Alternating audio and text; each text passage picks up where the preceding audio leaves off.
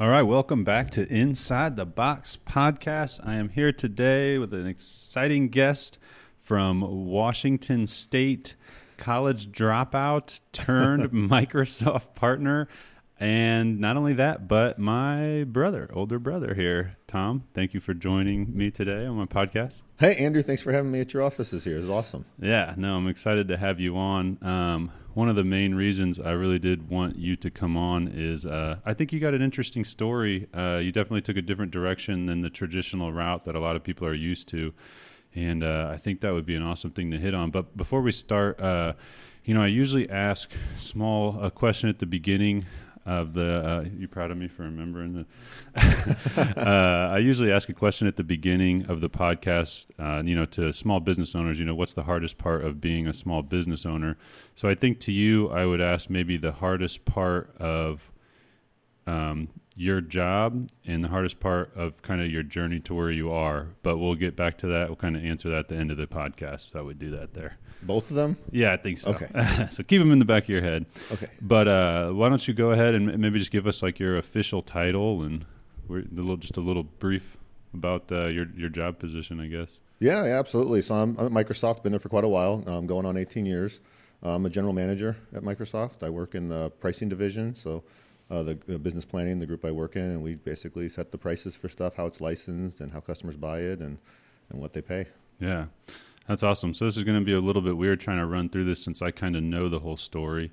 But so Tom's from, we're from here in Springfield for the most part. Although, you're older than me, so you got to spend some time in Texas. I don't really remember Texas. And then you weren't born in Texas though, were you? No, I was born, near Chicago. Oh, near Chicago. That's Chicago, right. then Ohio, then we moved to Texas, and then that's where you were born. Yeah. And then we, the market fell out. The oil market fell out in Texas, and our dad got laid off, along with 20,000 of his closest friends there at where he worked, amongst the other companies as well. And after about a year of looking for a job, we ended up moving up here to Springfield in with family. Shows you how important family is in situations like that. Yeah. Do you think how old were you think when he got laid off? I was 11 when we moved. I don't know when he got laid off. It was about a year. I think he was looking for a job, there. but I was 11 when we moved back to we moved to Illinois. Did that have any? Would you think that like seeing that going through that at that age? Do you think that had any kind of impact on like the future? Like I guess just growing up or now, like in your career, like when you're going through some kind of everything you've gone through here with school, Yeah, I mean, definitely seeing the trials and tribulations of our own family and my own father, our father, through his work struggles and family struggles that he went through, definitely has an impact on me. I think that.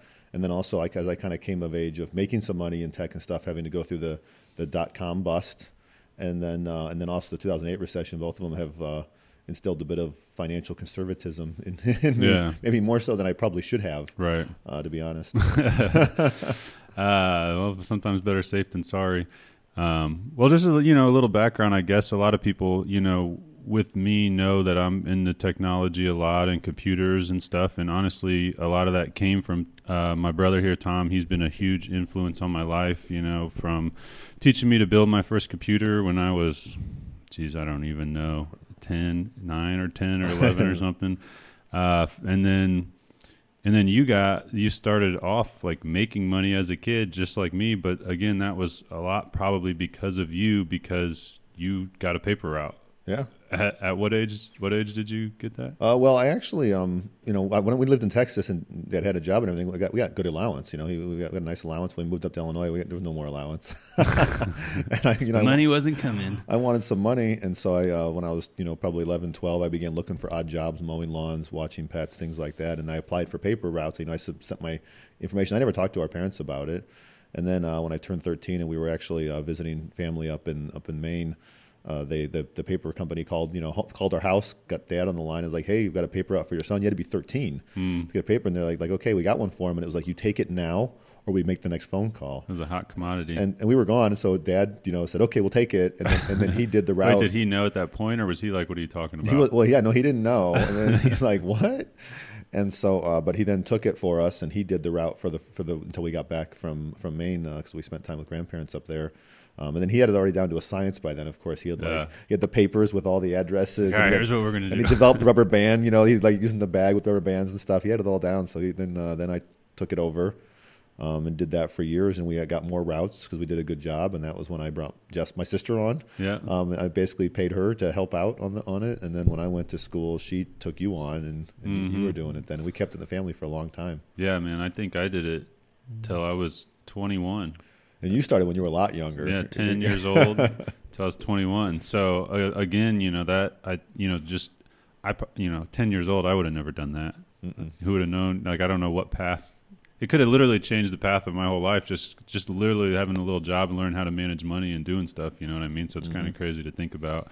I read a book one time called The Turning Point, and it talks about those little like points in life where if it literally just took a left or made one other decision, your whole life would be completely different. It's kind of interesting. So then, obviously, high school, all that stuff. But then you went away to college, to U of I. That wasn't the move for you, though, huh?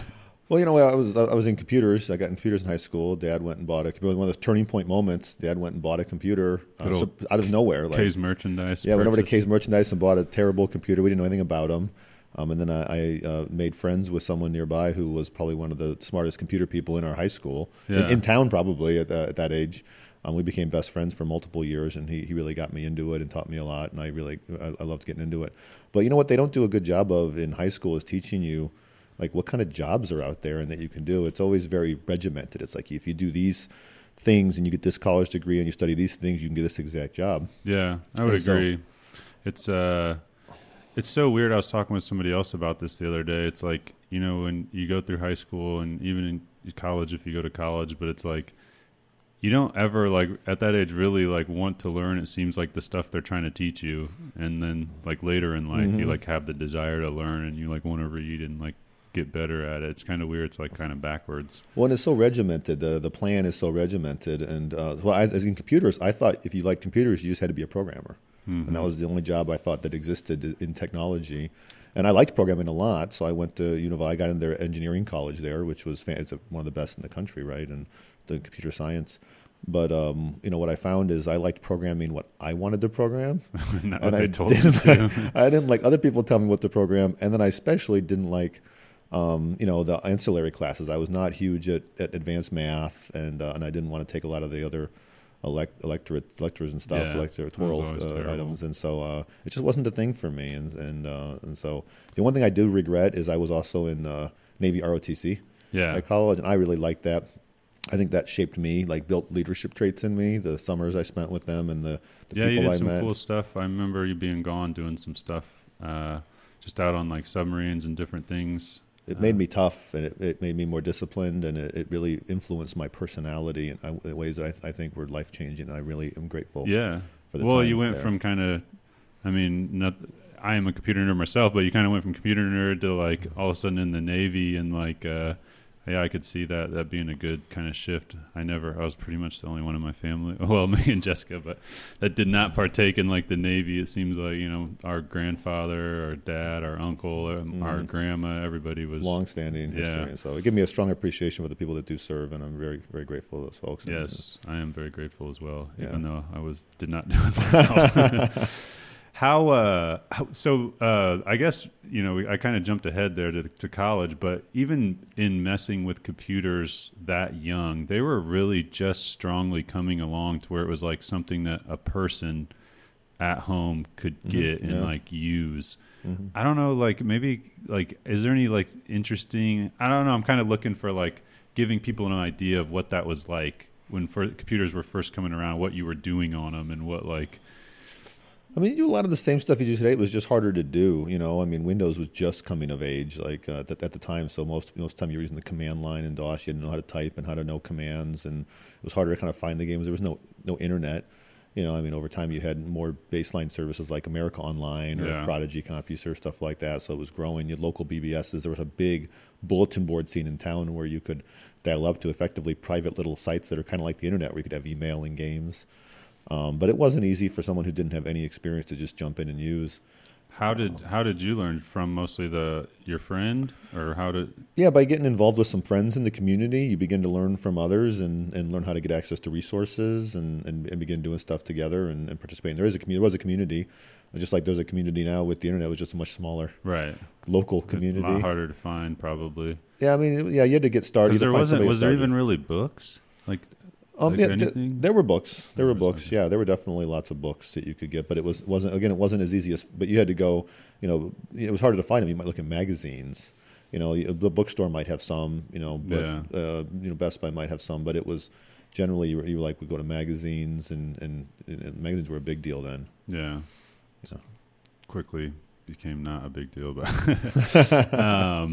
yeah, no, I remember, as a kid, just it was always interesting because I never really knew what was going on or what you were doing until I was able to get a little older and showed me some of the stuff as far as like, again, building computers and stuff like that. And I've probably since then built, I don't know, 20 computers of my own, and for other people. And that was always, and still, like, even today, people find it hard to believe that I can build a computer because everybody just buys them now or buys laptops. Yeah. You know what I mean? But back then, it was to do that.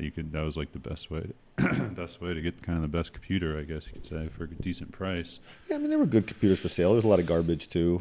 There were some good computers, but it was always fun to build it. And building the computer really wasn't any different then than it is now, to be honest. Yeah. It's pretty much the same thing. Yeah, exactly. That's Yeah. the only thing that hasn't changed. It's got more powerful. Yeah, the concepts are still basically the same. Cooler lights. Cheaper. So yeah, in college doing programming in the NROTC.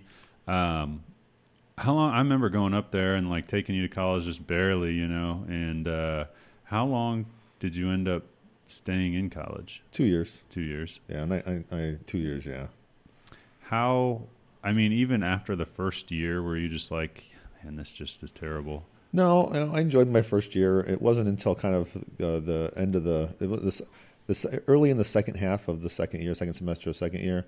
That was when I knew it was over. Yeah. I was like, I'm not coming back, and then I just started dialing it in for the things I didn't like, and the things I did like, I enjoyed and maximized. I always did really well in all the programming classes. I got mostly A's on everything in my programming classes because I was I enjoyed writing programs, but it was the rest of it just wasn't for me. It's a very tedious process. I have very little experience in programming. It's It's probably like a a lot. game. It's probably a lot easier now, but I just remember like back in high school, I took one programming class and I just couldn't do it. It's problem solving, Yeah. It's just like problem solving and solving a puzzle. It's like doing a puzzle. Yeah. Whether you use Sudoku or you write a program. Yeah. I guess if you look at it like that, again, though, me in high school, I just didn't want to take the time. But I was such a procrastinator. We do like in one of my classes that we had, they'd give us an assignment. You had 2 weeks to do each assignment. You had to submit it. It was an automated submission process. You had to have it by like Sunday at 10 p.m. And so I'd get the assignment, and I wouldn't even bother starting it until like Friday, before the weekend it was due. So Yeah. I'd be like, well, I guess I better look at my assignment that's due in 2 days. And Yeah, I mean, I was pretty much that same way my whole life too, through school. But yeah, it's so I dropped out of school, and you got a guesstimate on what year that was? what year? Well, that would have been 97, 97. I guess. Yeah. So around then, a lot of stuff was starting to happen with computers, the internet. Like, when would you say the internet was very like prominent? Like, obviously, it came around like way earlier, but when it was like very like widely being used. I don't know about, it depends on the definition of widely in terms of it But maturing. Like AOL, like family video, we had Yeah. family video internet, like, it was like really more like regular mainstream, like a lot of people were using it. Yeah, it began really expanding about the time I went to college. So like when I went to college, the dorm I was in, it was the first year that they had the Ethernet into all the dorm rooms. Yeah. And so I was in kind of one of the older dorm rooms. They had got Ethernet in there, and the internet was there. And it was the first time I was ever on the internet was when I showed up in college in 95, fall of 95. And I had a beta of Windows 95. So it hadn't been released yet. Windows 95 was revolutionary. Yeah. Like it's what made it easier. To your point of it People making it had easier. it forever. It was easier to get online with 95, and so I remember some of the people on my floor at the dorm who were the more tech savvy people and knew more about networking than I did. They thought they were like Windows 3.1.1 was way harder to deal with, and Windows 95, it just fired up. It just worked. Yeah. It was amazing. But that was when it was really happening. The web was there. It was very nascent. It was just lists of things, and but like all the stuff that you have today, it was all beginning. It was all just the very beginning. What I saw there when I showed up at college, Yeah. and then over the next couple of years, you began seeing the all the ISPs popping up around the country. What all started happening at that time. What an amazing thing to see. Sometimes I argue that, I'm sure there's a lot of things that led to this that you could say this wouldn't happen without this, but the internet in general, seeing that come around and expand is like one of the, probably, greatest, craziest things we'll see in a lifetime type of thing, I feel like. Yeah, I'm trying to remember Netscape 2.0 came out while I was in college. I can't remember if I was using one something when I showed up, but that's how early it was. The first web browsers had any mainstreaming. No, Netscape's not even around. Was right when I showed up at college. It was right around that time was when the web was just the first web. It was the first time I ever used web browsers when I showed up at college. And I was deep in the BBS scenes around here. I ran one and participated in many. So in college, do you think, I know you had a lot of different friends and stuff that were into some of the same stuff. Do you think you learned more, just playing around with that group of friends and trying your own stuff than maybe even classes? Oh yeah, definitely. I didn't learn hardly anything in classes. Isn't that interesting? I didn't learn anything in classes. Just sitting there testing, playing around with the ROTC programs. I learned a lot, but it was different. It was about leadership and responsibility and that stuff. So that was really cool. I learned a lot there. But in the college programs, I didn't learn that much. That you couldn't learn from a book or, just you want to go write they assign you. I didn't even go to the classes. They assign you a program and you just look up reference material or read the book if you need to. And you could learn that stuff easily. Interesting. So you left there, dropped out of there in the second year. What was kind of the next step? Well, I had no idea. I was actually I don't know what I'm going to do now. I guess am I going to go, still be a programmer? But I didn't know what I was going to do. So I rolled back into Springfield and moved it back into the parents' basement. Had some pissed off parents. Oh yeah, that was not good. But I went to Lincoln Land Community College. I was I'll enroll in Lincoln Land and kind of reset a little bit and see what's out there. And these community colleges, they adapt more. They can roll programs out and do stuff quicker than anybody else can. And so I rolled into Lincoln Land. I also began working for a small tech company in town called Micro Group. Very small little doing PC work and networking work and some state contract work. And I'd worked for them in one summer in high school, so I went to work for them. And I began being exposed to the concept of networking as a job, to help companies with actual networks and network servers. And I'd never, because like you said, they just don't show you jobs, opportunities and what you can do and how many different things just one area has. So you started really getting that real world experience then. Yeah, they teach you to be a programmer at U of I Engineering College. They don't teach you how to set up computer networks and configure security settings and make it so people can log in on large networks and do email and at the time anyway. But who knows now? At the time. And so, but Lincoln Land had actually started a program for to be a network engineer, and they actually had networking classes and there were certification tests you could take and stuff. I didn't know about any of that at the time. Yeah. And so I enrolled in Lincoln Land. I got exposed to some of this, and I was also then doing a little bit with it at Micro Group. And I was like, this is really cool. I like doing this stuff, and it was really fun, and it was unique, and it was honestly pretty easy. Yeah. And I was like, there wasn't a lot of people doing it. I was going to say, yeah, even if it was a little easy, it's still just nobody at was the time, nobody was doing it. It was still a little hard to configure this stuff, and it was hard to know how to make it work. Yeah. And so nobody was doing it. It was cool. Yeah. Yeah, I remember you coming home and just starting to I just remember you in my head. What sticks in my head is you coming home with a big ass book, a giant book, and then reading it, and then yeah, man, I'm going down to St. Louis to get certified. Yeah. And you did that you were getting certified in like basics. It would seem like basic stuff nowadays, but back then people weren't doing it. Yeah. So do you remember some of the certifications that you got? Yeah, well, the program at program at Lincoln Land was very focused on Novell networks at the time. They were the market leader on network servers, and companies would have them in their offices and stuff, hosting their email and their files and things. They had a certification process on it, so one of the classes I took was meant to take one of the certification tests. And so the course book in that class at Lincoln Land was literally the 1,100-page red Novell CNA book. And the teacher of the class was like, okay, well, we're gonna go through this book during the semester, right? And then at the end of the semester, you can either take the final here, or you can go take the actual certification test. And if you pass the certification test, we'll give you basically an A for the final. Oh, that's cool. Right, and so that was what he did. That was his plan. And Novell book, for their credit, their books were actually pretty easy to read. They had little jokes in there. The way it was written, you could just read it. Yeah. And so that first weekend after the class started, I was with the in-laws.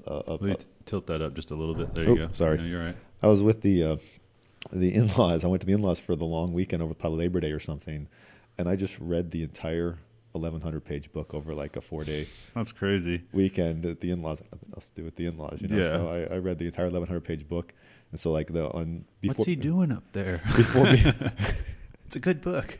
Before class, the next class on like Tuesday, I scheduled. You could schedule this Novell test here in Springfield, and I scheduled the test, and I went and took it that Tuesday morning, passed it. So showed up to like the second or third class of the entire semester. You're like, I'm done. And I was like, I already passed the test. Were you done? Did he tell you? And I was like, I said, do I have to keep coming to class? Can I just have like the A or whatever? He was like, no, you still have to come to class. Oh, I was like, that's ridiculous. That is ridiculous. And so then I spent the entire semester not participating. I just sit in class and I began studying for my Microsoft certification. So it was like I wanted to go move over to the Microsoft stuff. What was it, Windows 98 at that point? No, the server products. So you were studying Windows networking. Products. So it was Windows NT. NT, okay. Yeah, it was right. Windows NT. Time I was studying NT 4.0 at the time. And those are the ones you mentioned, like me going to St. Louis. This keeps falling. Sorry. There's a thing you can tighten if you want to there. Those are the ones I had to go down to St. Louis. The Microsoft test you had to go to St. Louis to take. Later, LRS began offering them in Springfield, but for most of mine, except for my very last test, I think I went down to St. Louis for all of them with Microsoft. Yeah. Yeah. Yeah, I always thought that was crazy. Those big books were so intimidating to me as a little kid, seeing you with them. But it's funny because schooling you hated, but then you would sit and read like a giant-ass book about what you were interested in, what you wanted to know. I built some extra computers so I could have servers and I could actually set up networks at home. Mm-hmm. And I bought the books and I bought, practice tests and other materials. So I spent money like you would go into a college. It was not cheap. I put some money on the first time ever I carried a credit card balance. Mm-hmm. Because I borrowed money to do some of this stuff on the credit card. But I made my own classroom in the basement and studied for this stuff and took the test. Isn't that interesting? But it's crazy too because you had, a lot of people at that age wouldn't have the discipline even to do that. You know what I mean? I know, I went to college the traditional way, but a lot of the stuff while I was there, I knew. And there were a few classes where I learned some stuff and I had a couple good professors, but mostly I just jacked around, partied, you know what I mean? But I mean, and even now, obviously with where I'm at now, I probably could have got here without a degree. But I would put in the time, not necessarily reading a book and going to get certified or anything, but I would just sit there and play, obviously, as you know, I'm on the more creative side, but I'd just sit there and play with Photoshop and play with these programs and try to just, like you said, do what you want to do, and you learn the whole program from that. And I'm sure you would agree with this. After you learn these things, it's like, all right, how do I apply these to making money? Yeah, you got to find something you're passionate about, and then adapt it to where you could commercialize it in some way. Exactly. The biggest problem people have is not thinking about both of those, right? Mm-hmm. So, do you think schooling is going to change? I think I don't know. I mean, I think it is changing to some degree, and it probably will continue to do so. I don't think the current college system is sustainable. Yeah. With the route it's on, at the prices that it's at for the degrees and programs you get. Don't get me wrong. There are certainly lots of things that need a traditional route of college. There are, if you want to be a doctor, lawyer, the amount of studying and things you need to learn to be a lawyer, the things that need structure, right, and consistency for a job function, or a sort of certain certifications that are really required for health and safety and regulatory reasons, those will always be there. Yeah. You want to be a real engineer, you're going to have you don't want people building bridges that have I did this on my own. Don't worry. Don't worry, I got this. I've built one of these out of toothpicks. I read one. So there's always going to be some of that, but it's better understand these other kinds of jobs exist. I think there needs to be more routes. I think we need more internships. I've always thought that it'd be cool if there was something set up to even if you had to pay for it, like to go pay for an internship. I would to pay do for one, an internship. Yeah, at a place where you really are going to get some good experience. Like, I feel like that's almost way more valuable than, going to college, unless, of course, like you said, something where you actually have to, have that structure. Like, imagine if you're going to spend $100,000 on college versus taking that money and trying to start a business, even if the business fails. The experience the amount you're going to learn, or to your point, pay somebody for an internship or to participate and learn stuff.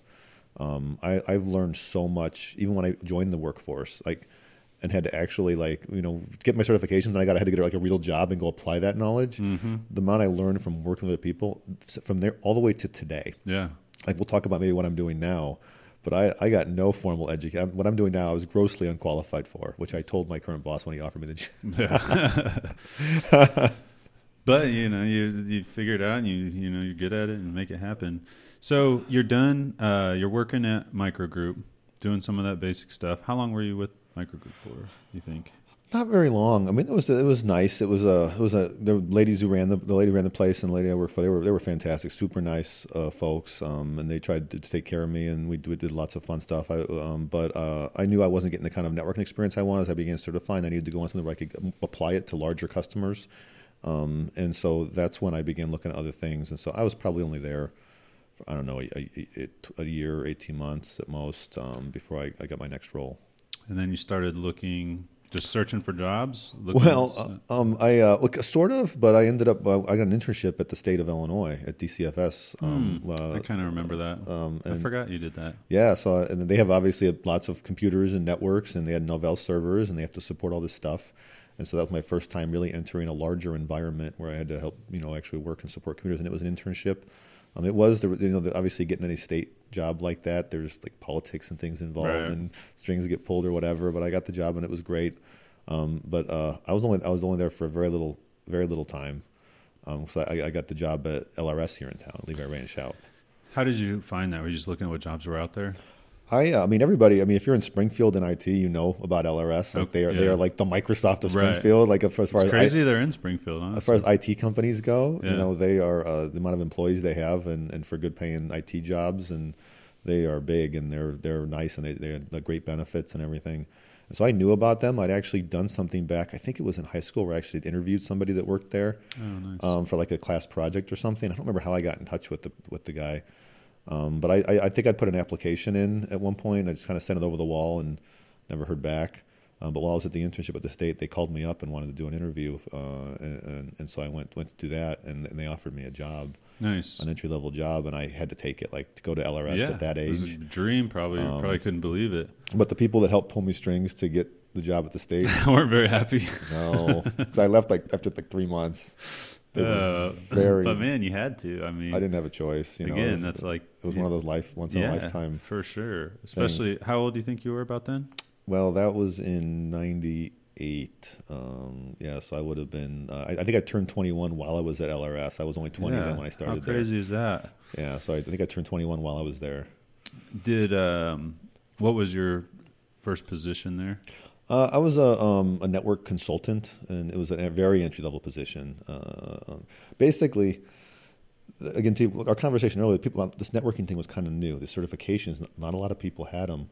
And so there was a networking group at LRS, and the boss, the guy running the group, through another person, he had figured out he could hire these younger kids who, with that were smart. Probably for less money. And he could get them contracted out for, anywhere from $75 to $150 an hour up in Chicago. Oh yeah, right. So he could pay me, $30,000 a year, and then get me on making $100 and $125 plus expenses up in Chicago. Yeah, on a full-time gig for for long term. Yeah. Right, and he did it successfully with one other person. Yeah, I forgot you were traveling up to Chicago. I never even thought about that. Not for a long time. Yeah, so he pulled it off with one person successfully. So he's like, I'm just going to rinse and repeat with this other guy, Tom. I was one certification away from having the MCSE, which is the big Microsoft. You had to take lots of tests. It was kind of at the time the big Microsoft certification. I only needed one more test to get it done. And so he hired me. He threw me up to this customer up there on a trial basis for a few weeks. Yeah. And then he let him have me for half price for another month. And then he's like, okay, you want to keep him at full price? Yeah. And get them hooked. And I was living at the Residence Inn up there, basically. He just put us in the Residence Inn up by Chicago, and we just lived there. I completely forgot about that. And worked full time up there. It was a great experience. I learned so much working with the people from LRS and getting the hands-on experience and problem solving in real network environments. I was just in constant learning mode. That's awesome. Again, just the on the job experience. So you worked your way up there, though. How many positions did you go through while you were there, would you say? Well, the networking group started pretty small, and it grew quite a bit over a period of multiple years that I was there. But it wasn't like there was lots of different jobs. It was just, I was there promotions to like network consultant to network engineer, to senior network engineer. I did become a manager there, and I specialized in security, so I did a lot of security work. Where was the transfer from like network engineer to security? Like how did that kind of work out? Well, I just began developing. I've always been passionate about security, and so I'd always done quite a bit with it. And I saw opportunities to do consulting around security. The more interesting transfer that really happened was there was an inflection point to focus more on business than the technology. So I'd say my shift away from hands-on technology happened in that milestone. And that was when you kind of switched to that manager position? Yeah, I was actually in '99. I think I was deploying some Microsoft technology it was new, but it had a lot of bugs. So I was on the phone with Microsoft support a lot at customer sites, and they flew me out to North Carolina and interviewed me. And Microsoft actually offered me a job back in '99. Oh, really? And it was a really technical job in their support organization, and I would have been working with code and stuff. And it was a crazy interview. It was insane, and I never had anything like it. But at the end of the interview, it was 8 hours. Like it was like 6-7 hours of a panel of 3 people, but they'd rotate out the people, and I had to sit there the whole day. And they would it was like, do I get lunch or just constantly peppering me with questions and sending me to the whiteboard to solve problems for 6 hours straight. That's crazy. And then at the end, they took me back to HR. And you think you're recruiting, and you think you're going to like go home and they'll call you in the next day or days or whatever. And so it took me down to recruiting, and they just handed me an offer, like, here's your offer. And I was like, whoa, I don't think I'm ready for this. And they were offended by it. They're like, what? Like when we give an offer, people are usually jumping in joy. They're like all excited that I get to work for Microsoft. And I was like, I got to think about it. I got to go home and think about it. And that was when I went back and talked to my manager at LRS, and I told him, look, this is where I'm at. We had a real discussion about it, and that was when they said, look, if you can take it, and I can go a really technical route and maybe get back into programming and stuff, or they'll give me leadership opportunities to take on more leadership and management responsibilities. And that was when they gave me a small team. Okay, we'll put give you a few consultants and make you responsible for kind of the P&L of your team. Yeah. And then if you do well, obviously I grew that team over time, over a few years, grew it to, I think I had 15 people in my org when I left LRS. Yeah. Yeah. Now, I remember during that time, a book came out. It was something with security or something. What was that about? Your name got published in a book about what was it again? Hacking Exposed series. I have a couple copies of the book at home somewhere in a box. And this was like a national. Oh yeah, book. It was a very renowned book. Yeah, it's a big book about different vulnerabilities and how to hack into stuff, and it's a really cool series. Another consultant at LRS and I, another person I have tremendous respect for, LRS, and I learned a ton from. He and I exposed a bunch of vulnerabilities in Windows Server 2000, and we. When we found all the vulnerabilities, we emailed Microsoft and we're like, hey, we found this stuff, we'd like you to address it, or, and if not, we'll release the information if you don't care about it or whatever. And Microsoft basically told us to pound sand. So we published the security vulnerabilities. and then they put that, then this Hacking Exposed book published those vulnerabilities. And some of them were around for a long time.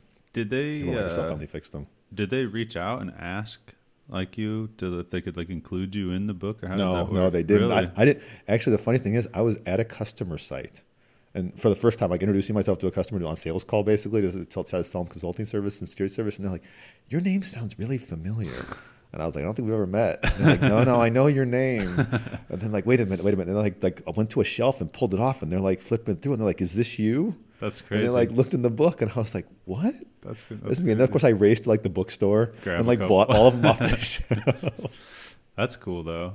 We did say when we released the stuff, we were like, anybody can like publish this, just give us credit. That's what we said. Yeah. We said just give us credit for it if you publish it. So we never said like contact us or anything. So in their defense, I think we said that was fine. Nice. How many years did you end up being at LRS about? I was just having an interesting conversation with a few folks I used to work with LRS earlier this week, and it felt like I was there for so long. We just talked about so much. I was only there for 4.5 years.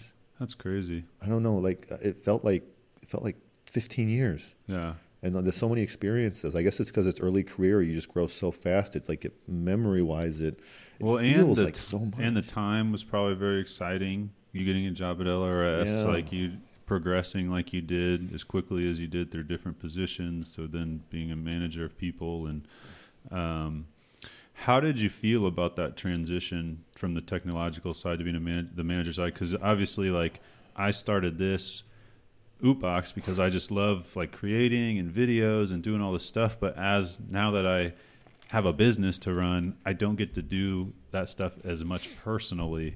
So it's kind of the same thing with me a little bit. I've started making that transition to where there's a lot of business stuff, and sometimes it frankly sucks a little bit that I don't do it as much as I want to. How did you kind of feel about that at the time? I really like learning new things, and I like the opportunity to begin learning about stuff that I never really worked on, and so I really jumped into that and valued that, and so I thought that was really cool, and I like learning more about how to sell and how to think about calculating profit and those things, and it began an evolution in that space to where I'm at now, where I've moved away from a lot of the hands-on technical work. I do miss it. I've been doing with schools the way they are. I've been doing a programming class with my son, so I've been helping him in one. Yeah, and it's been really fun because I've been coding. I've been coding and problem solving. Look what I made. And I'll be like, we'll have this problem, and I'll stay up late to like work on it because I think it's just fun. Yeah. So that's been kind of fun. But I'm not as hands on with technology anymore as I used to be. Yeah. Now, did you have any like sales experience? I'm trying to think back on. You worked at Best Buy for a little bit, right? But yeah, I mean, I sold computers at Best Buy, and I mean that gets you customer interaction, right? Learning to talk to customers. Newspaper, and you got to sell subscriptions, I guess. Yeah, I didn't really do much sales with newspaper, but with Best Buy, lots of customer experience with Best Buy, and then lots of customer experience working at Microgroup and with LRS. Lots of just talking to people, out at customer sites, so you learn a lot there. I don't actually consider myself a very good salesman, to be honest. Like if you think about traditional salesmen, right? Weird little tricks Well, not even that. It's I'm just introverted. Like I'm not good at small talk. I'm not good at initiating the conversation. I don't really follow sports, and like if it's about the topic, like someone was talking about how I can like roll out when I was in consulting, roll out an infrastructure that can help reduce their total cost of ownership through application management deployment or risk assessments around some of the security. But they're like kind of shooting the shit side of it. But if they want to just like build a relationship, I'm not good at that. Yeah. I can understand that. I mean, I don't follow sports very closely either. I appreciate like a good game, but to sit there and chat about like sports that happen, And it's not that I don't enjoy it. I'm just not good at it. Like if some people don't want to talk about it. I've known people who like don't ask me about my personal life. I'll never talk about it. Yeah. If people want to like kick off a conversation with something that is interesting, I'll ask questions, and I love, but I'm just not good at it. Right. But probably the most awkward, the worst thing I ever did at LRS is when I had to cold call. That was the most miserable experience of my entire life. I'm guessing a lot of people would say that is the most miserable thing. And if you can't figure out a way to make a connection on a proactive call, it's awkward. Then you can't do it. And I couldn't. It was terrible. Yeah. Going to Microsoft was fantastic because cold calling for Microsoft was like the easiest thing on earth because anybody will talk to you if you're from Microsoft. Right. I could see that. Makes it a little easier. So you were there for 4.5 years at LRS, and then did you just start researching like jobs that were out there with Microsoft? No, not directly. We actually we had LRS was the networking group. LRS was going through a transition as to how they serve customers, what kind of projects they worked on. They had significantly expanded the concept of hire junior people and try to get them billable.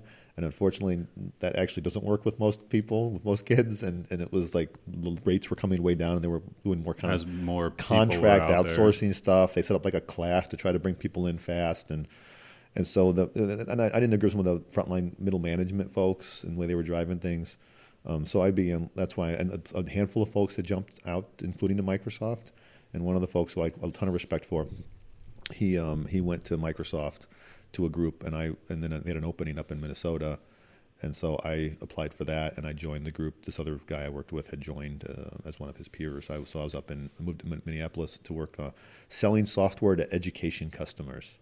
So like big universities and K-12 schools and stuff. So that was the job I took when I joined Microsoft.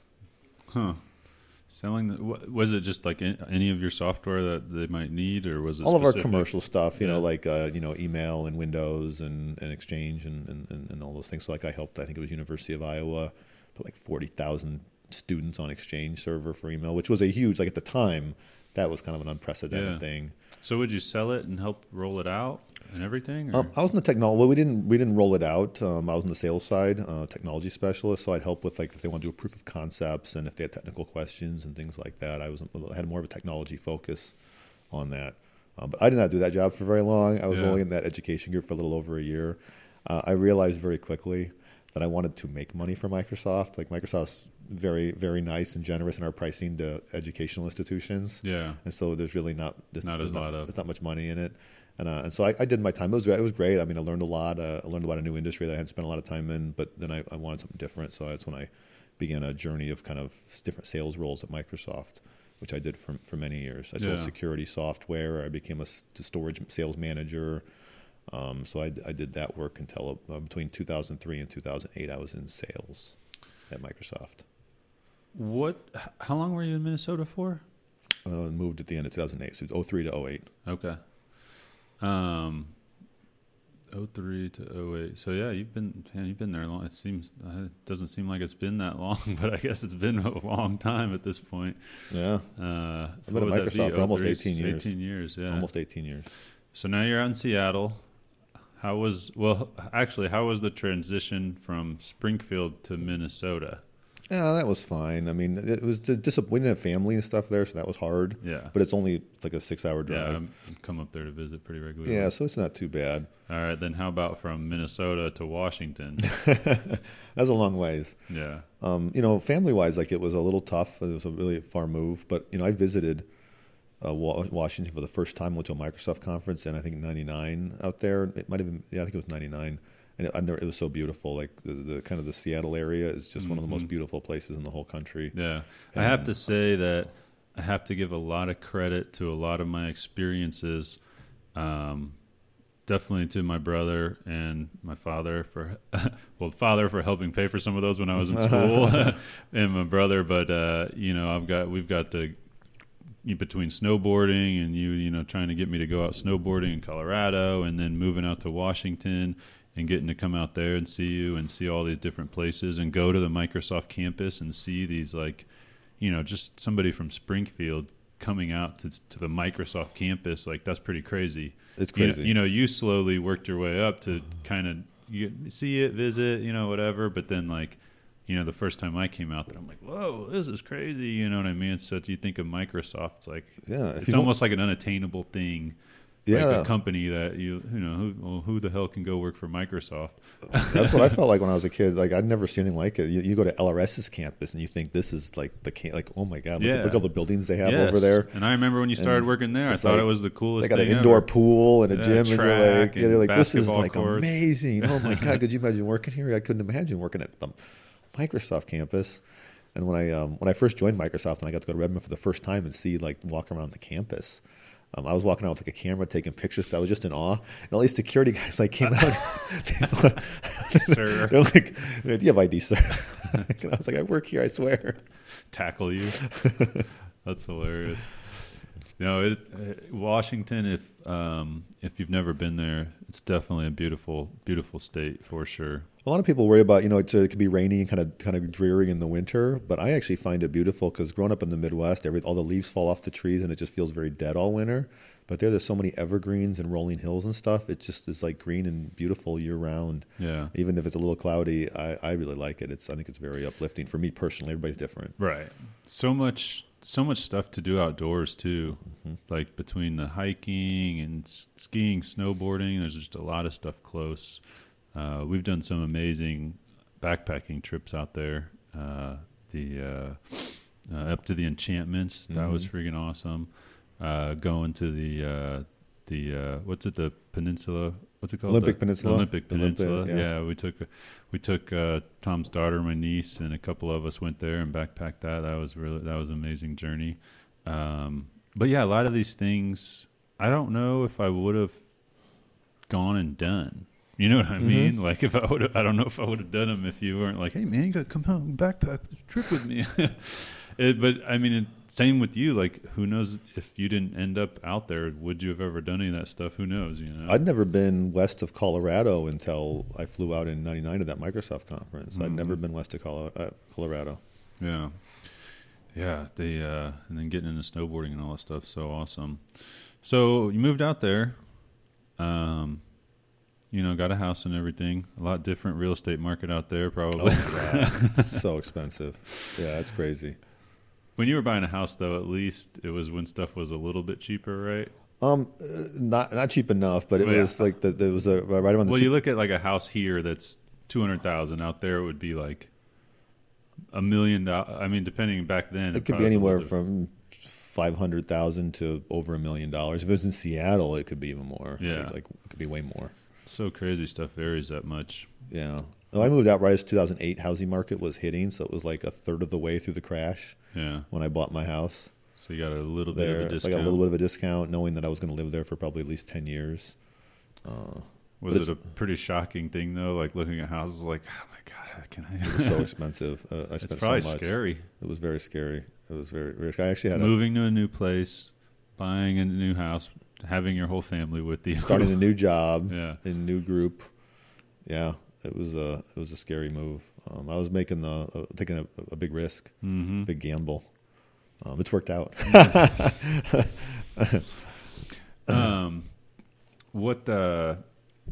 So you've been out in Seattle now since 2008. Besides obviously the job and everything, what do you think your favorite part about being out there is? I think the outdoor stuff is fantastic.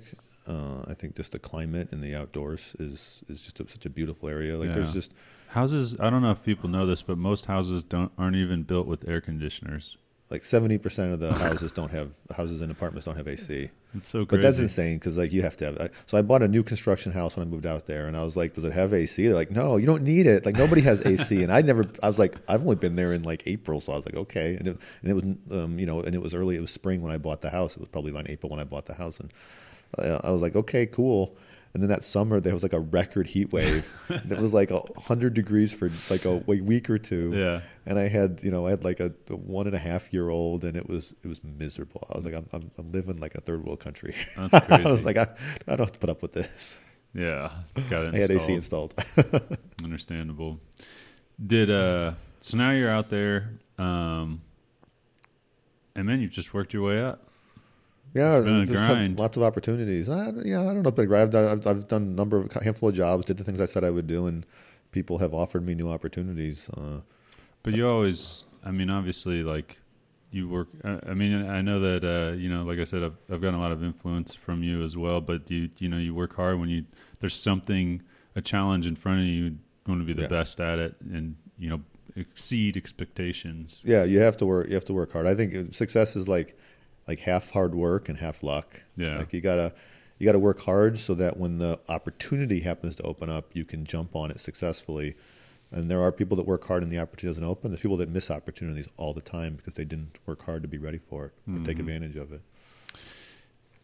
Do you feel like going through and getting to this part to where you're at, how did you feel? Did you feel like you would ever be where you are right now? No, not where I'm at now. No. I moved out to Washington with the remotest hope, that there was even a chance I could get to a place that was maybe a step down from where I am right now. It's like my best possible dream achievement. So I'm glad the way things have worked out have been fantastic. Yeah.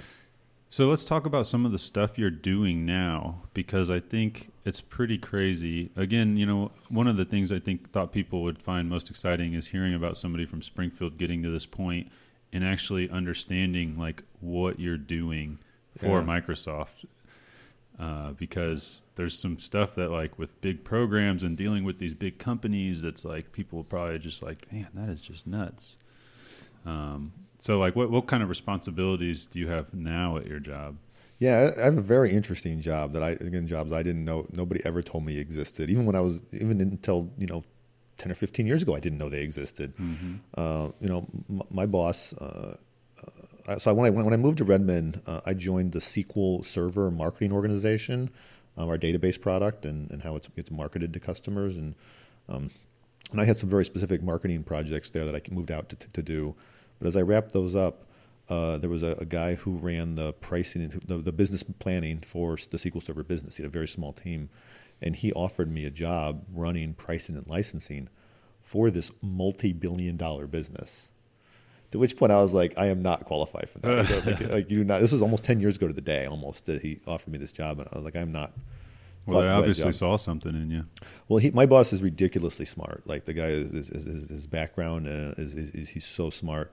But one of the challenges that he'd had is it's getting the machine of Microsoft is powerful, but it's complicated and it's hard to get stuff done, right? And I have a track record of getting stuff done, right? Especially if you're in sales, have done sales, you got to make a plan. You like here's my goal, and then you create a plan on how to get to the goal. And so there's it's like which anybody should do. Anybody should do, but it's hard to do, especially if the plan is daunting and big. If if you have this complicated grand plan, like I want to. Move to Russia or something. It's like, hey, what do I do tomorrow? What do I do the next day? And if you have like a multi-year strategy for something, like a journey of 1,000 miles starts with a single step, but like you don't want to step in the wrong direction. So how do you map that out? I like to people around me get frustrated because I use this analogy so much.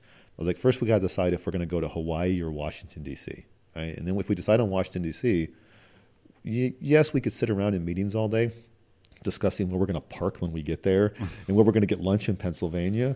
But in the meantime, we're not moving. Right. Like at what point do we get in the car and start figuring out how we're going to get out of Washington, and how do we make sure we're headed east when some knucklehead comes along and says, hey, why don't we hop on this plane to Hawaii? Wait a minute, didn't we agree we were going to D.C.? So my boss recognized my ability to get stuff done. He thought we'd be good partners. He's like, I can teach you the other stuff. And I began almost like an MBA boot camp under my boss who taught me a ton, and we've done some really big, exciting things together. And in that partnership over a decade, the machine of Microsoft moved around us, and my boss's responsibilities for pricing and licensing expanded from the SQL business to over a 10-year period. It now includes almost everything. There's a few things it does. We don't have Xbox. We don't have like Bing. There's a couple of things it doesn't have. But otherwise, my boss owns the pricing and licensing at Microsoft for almost Microsoft's full portfolio of products. Just because a lot of people might not even realize what you mean by that. What are some of those products? Yeah, so Windows Server, SQL Server, the Windows Desktop, the licenses that goes to an OEM to ship Windows on a Dell PC or Office 365 on the web page. Office 365 to businesses. Like we have, tons of products. So just to dumb this down, people sitting at their computers right now, if you're at work or whatever, that employer paid for that in one way or another. And in these bigger businesses as well, like they have to figure out pricing. Yeah. What do you charge? Yeah. What do you charge for stuff? And how do you structure that? Yeah. And so there's two pieces. One is what do you charge for the products? And that's a really interesting process to develop the business models to do that. And then how do you think about customers' complete purchasing experience, right? And that's where I probably spend more of my time, but the customers don't buy just one product or service from Microsoft. You think about the complete purchasing experience and where there are business opportunities as well as customer and partner opportunities is where we spend a lot of time. Can you say some of the large businesses? I mean, it's probably obvious because most large businesses use something from Windows, but Can you say some of the large customers that you have to deal with and negotiate with and stuff like that? I mean, not necessarily me personally, but all of them. Everybody's a Microsoft customer pretty much one way or another. One of the things I do that's really exciting is I own one of the many things my org owns is deal escalation. So Microsoft, in terms of where we have to negotiate with customers. We have a large field organization that has some degrees of empowerment to make concessions in certain areas. And then we have a more senior group that can do more advanced things. And when they need help on a deal, they call my team, and so we engage on some of the largest, most complicated deals there are. So for deal structuring and things like that, I get pretty involved in. But I think the pricing is some of the coolest things. One of the things I found in this job is in traveling around looking at other business models. Like you and I, we were just talking before this podcast about the McDonald's soda model, with like a Coke. Looking for sponsorship. How they charge $1 for all their sodas. And so, or Disney World, they go to Disney World, you start seeing where people you're paying attention to that because you're in the world of it. Just like when I see a design or a graphic or how somebody's presenting some marketing. Exactly. You see how stuff is priced and you begin to see why they price stuff. Or you ask yourself, I wonder why they made that decision. I wonder what they're trying to manipulate with that decision. It's really interesting. Or where they're forcing you to spend this, doing this type of thing. Exactly. So I think that's really interesting how you kind of go out there and see those things. Or same with when I have to negotiate with big customers, I like to look for opportunities to practice my negotiating skills. Yeah. And it's really something that people should pay attention to. Mm-hmm. Like, anyway, like why do they want this much more for this? Or Mm-hmm. where's the benefit here? Is it worth that much more? Like, it's a good thing just for budgeting yourself on, whether it's small things like buying a drink or whatever. Mm-hmm. It's just, it's really something people should pay attention to in general. Yeah, well, it's like we were discussing the dollar sodas at McDonald's, and it's like, well, why did they charge the same for, like, who would buy a medium? And like, okay, well, what if you were calorie conscious, or you don't have the self control to just not drink the whole large? That would be me. And but then I would say, well, should McDonald's charge more for a medium? Should they charge more for the smaller drink? Yeah, charge more because it's like, well, we're going to monetize your lack of self control. You should pay us an extra quarter. So, because it's not about what. Give me a large and separate it into 2 cups. Because pricing isn't just about what it costs to make the thing; it's about what someone's willing to pay for it, right? Mm-hmm. And that's a big part of how the discussions we have and the research we do and stuff is what is willingness to pay for things, and how does people's willingness to pay change as you change the price of something, or as you change the packaging of something, right? Which any business owner should definitely think about. Mm-hmm. I think this is catered. I like catering this podcast to really anybody just with interesting conversation, especially like your story, but to business owners too. I try to encourage business owners to check this out because that's a lot of primarily who I talk to, as local business owners and stuff. But that's crazy to think about. If people aren't thinking about that, that's definitely a big thing you got to pay attention to. I'm just trying to think, like, what is there anything else like that would during this journey from Springfield to college, dropping out of college, getting certified in all these things, going to LRS, coming to Microsoft. What are we missing? What did we miss going over? Is there anything interesting in there I'm not thinking about? I think one of the things that for folks who look at jobs that are out there or companies that they want to get exposed to, figure out how to work with people in those companies. Right? I think the hardest part, and like one of the reasons college existed the way there's lots of reasons college existed, but one of them, the ways it was used, was to get your foot in the door. You have to stand out amongst all the resumes out there when you're looking at jobs, and so figuring out how you're going to stand out, and a degree might be the right way for many jobs. It might be internships, it might be certifications, it might be people if you can. People ask me, how can I get a job with Microsoft? I'm just getting started. I'm going to college. What if I want to work for Microsoft someday?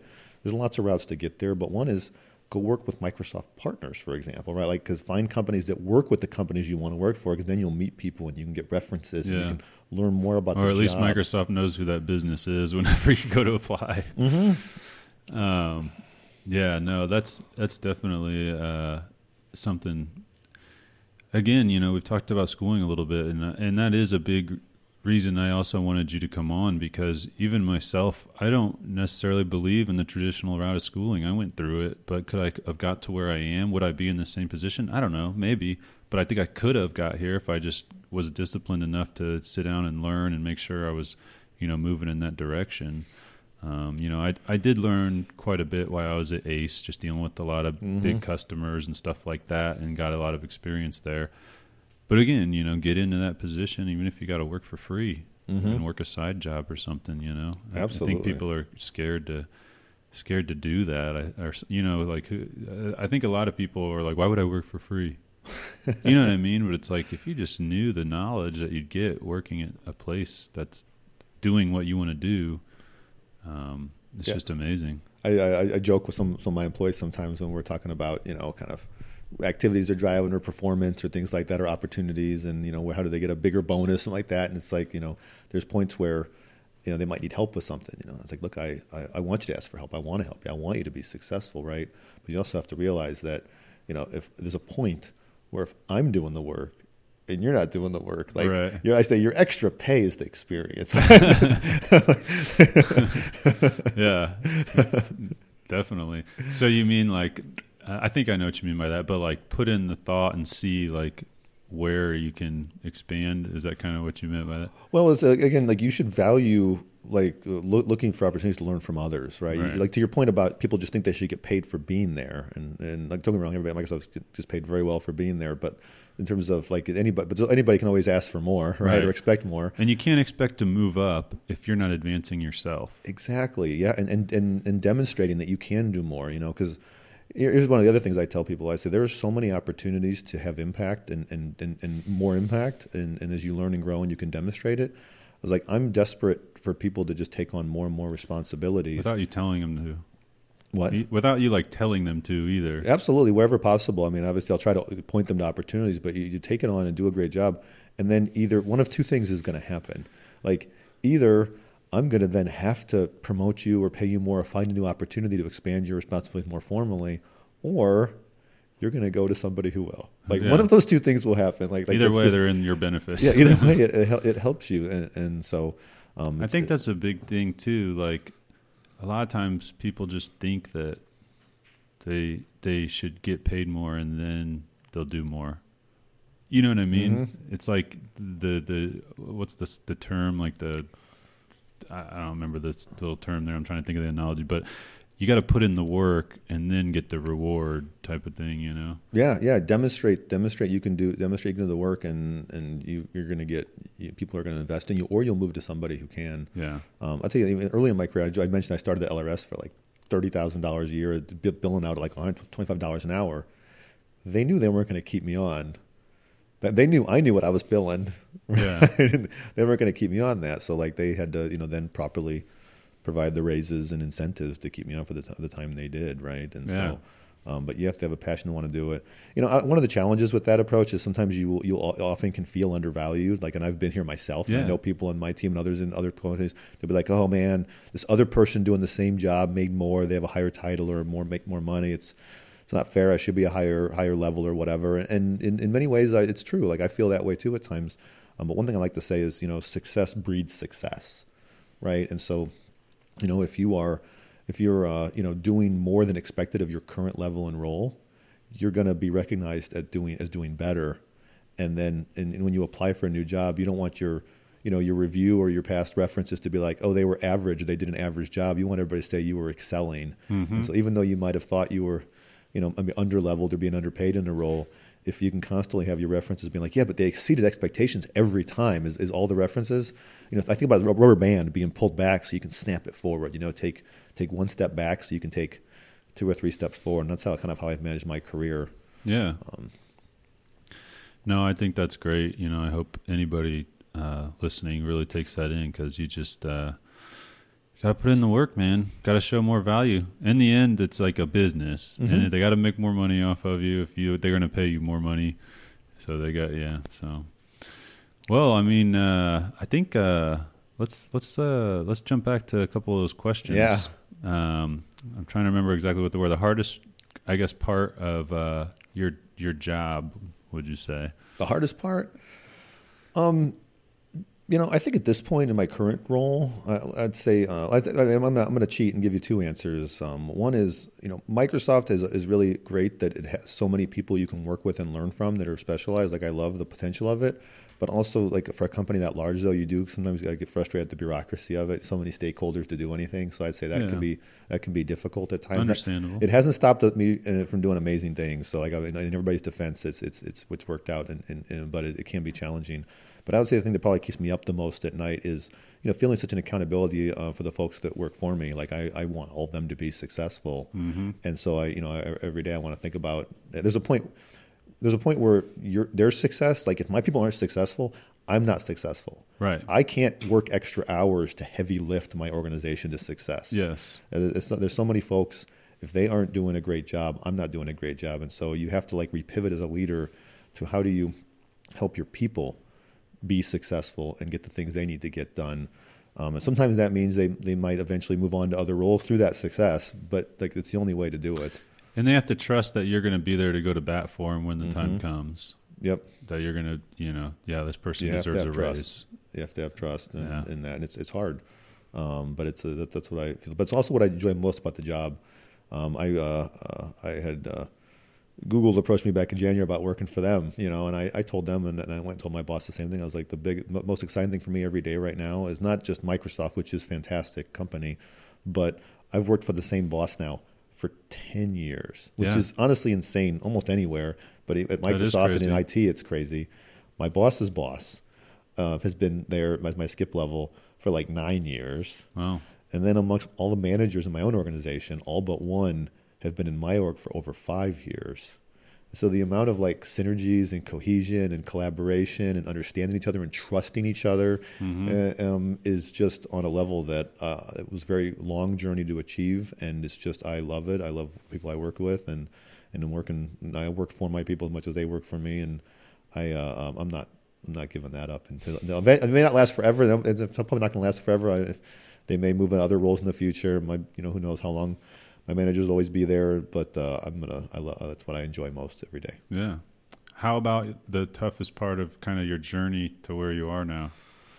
There was unknowns was always a big part of it. I took journeys where the path was not known, and that unknown always, taking that next step, like moving to Seattle type of thing. You mean stuff like that? Yeah, not knowing I always had jobs that was, I'm only going to do this job for like 2 years. And I have no idea what I'm going to do after that. That was my job for a long time. Yeah. And that unknown. It was always kind of frustrating and hard. And so I think that was difficult. In IT you never know, but this role I'm in now and I've been in for some time is fantastic. But the journey to this was hard because you never saw beyond that 2 years. And I've told people, I was like, most jobs I had at Microsoft, if you had told me 6 months earlier, that's the job I'd be doing in 6 months. You wouldn't believe it. I would have not only not believed it, I would have said no. No one would ever hire me for that. You'd have to be crazy to ever give me that opportunity. It's cool to know that people saw that in you, your boss saw it in you to give you the opportunities to where you are now, and it's good. I think that's a good thing because now you have that experience to where you can kind of see that in the people you're managing, you know what I mean, and pay attention for that type of thing. Like maybe this person does not know this now, but I could definitely get them to that point, and that's pretty cool too. That's what I think is one of the greatest strengths of Microsoft is part of their culture is encouraging that growth and learning and taking chances on people. And of course, not every manager is perfect. Big companies, big Microsoft can have problems, but generally speaking, more often than not, and more often than I've seen in most companies, Microsoft really cares about that broadly. All of my managers, I think almost all my managers, not all of them, but almost all of them took on a manager role from an individual contributor role in my organization. So most of them were people that came in, we saw potential in, they were committed, and we spent a lot of time helping them learn, grow, develop, and demonstrate those skill sets, and they moved up. And so that's just something I'm just really proud of, the work they've done there, and it's what I enjoy about what I'm doing. That's awesome.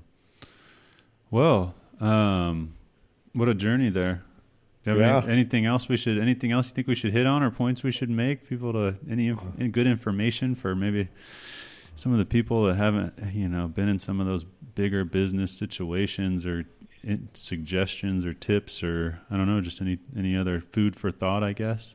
Yeah, I don't know. I mean, I'd encourage people to, if they have, especially the folks you work with and stuff, to reach out to you if they ever have any questions. I wish our schools and stuff brought more people in to guest speak and talk to kids about opportunities in these companies and stuff. I've actually I've had a couple of people ask me to come to schools. It's kind of neat. Yeah, I think that's felt really good, cool. kind of trying to explain some of it and answer some kids' questions. That was pretty neat. Yeah, I think they need to see more of that. And then I think you were right on that. I think the pricing stuff I think is super interesting. I think the companies you work with and how they think about pricing and price elasticity and their kind of who they're selling to. So it's an area that hopefully they spend time on. Yeah. Yeah, I think it's a big takeaway people need to think about with schooling, what you're spending, going into debt. I have so many friends that are paying $500 to $800 a month in school loans that they've been doing it forever now. I'm 35. We were done with school years ago, over 10 years ago, or 10 years ago, and they're still paying it, man. There's and so it's many just, ways it just to learn. hinders you so hard. Like you just like I could not imagine trying to live right now just throwing $500 towards some loan that I got when I was a kid. Yeah. I couldn't imagine it. Yeah, I agree. And I think you got to think about what the return is on those investments. What's the job you're going to get out of that school? What's that career path look like? And what are the other learning opportunities? There's so many learning. That doesn't mean they're free, Yeah. but they're different. They can be different price and different routes to learn the things you need to learn. What are the tools you need? What are the experience you need? What are the things you need to get your foot in the door? And there's more at a tools company. than ever now. Yeah. Between YouTube, and they have all these skill shares and these websites where you can get on there and learn from famous directors or people that have experience. Probably people that do stuff that you do, like you do, are even on there that explaining stuff. I don't know. I haven't got on them, personally, but there's just a lot of resources out there to learn more than there's ever been. And I think people should keep that in mind when thinking about what they want to do. Yeah, think of the skills you need and think about how you get your foot in the door of places. I think is the most important thing. And if you have small businesses, think about if you can offer internships. Because one thing I will tell you, if you're a small business, you want to hiring good people. I've talked about this, Andrew, about how the hiring process is challenging and scary for small business owners. Right. You take on taking that expense. you're taking on risk. responsibility for these people invest in you. They want to trust you, and you're taking on a big investment there with folks. And so I found even at Microsoft, when we do internships and stuff at Microsoft, I've found like that's a great way to meet candidates as well. So it works both directions. It helps the younger people get the experience about what it means to work in a commercial environment and learn from people, and it can help you identify people earlier in their career that you might want to See invest that in potential and bring on. So we need to. It get gives them more a of that. chance to make a prove themselves. You know what I mean? Mm-hmm. Show that they could take stuff on. That they're willing. Yeah. Yeah. Internships are definitely a good thing. I mean, at ACE, for example, I had to do an internship to graduate, a semester-long internship, and I was working at ACE doing my internship, and it was unpaid, but halfway through, they saw what I could do, and they offered me a job. Mm-hmm. So it worked out. I got paid for the second half of my internship finishing school. Yeah, because like interviewing somebody, I hate interviewing because you have to make a decision because you talk to somebody for like an hour. Like They're that's like just going off a gut, basically. That's so hard to do. An internship, it's like you get a multi-month interview. Yeah. Well, at the same time, the person doing the internship is learning skills. And the opportunity to prove, if they really want the job, to prove themselves. Yeah, exactly. Awesome. All right. Well, quite a journey. Yeah. I think you should, I don't know how much you really think back on that journey that you've taken to this point, but it's pretty amazing. It's a pretty cool thing to think about. And, obviously each decision you've made along the way got you there, and it's pretty crazy. Yeah, lots of decisions and people giving me chances, and I'm very grateful for that. And I try to do the same for the other folks. We'll appreciate you as my older brother and influence in a lot of the things that I've done, and always being a resource for me on stuff like this. So I really thank you for coming on. All right. Awesome. Thanks, Andrew. All right. Thanks, everybody. Remember, you can listen to this on all major streaming platforms, Spotify, videos on YouTube and Facebook. And now you can even just say, Alexa, play Inside the Box radio or podcast. Play Inside the Box podcast. I was just making sure my Alexa's not doing it. All right. Thanks, everybody. Until the next one. Thanks, Tom. Thanks.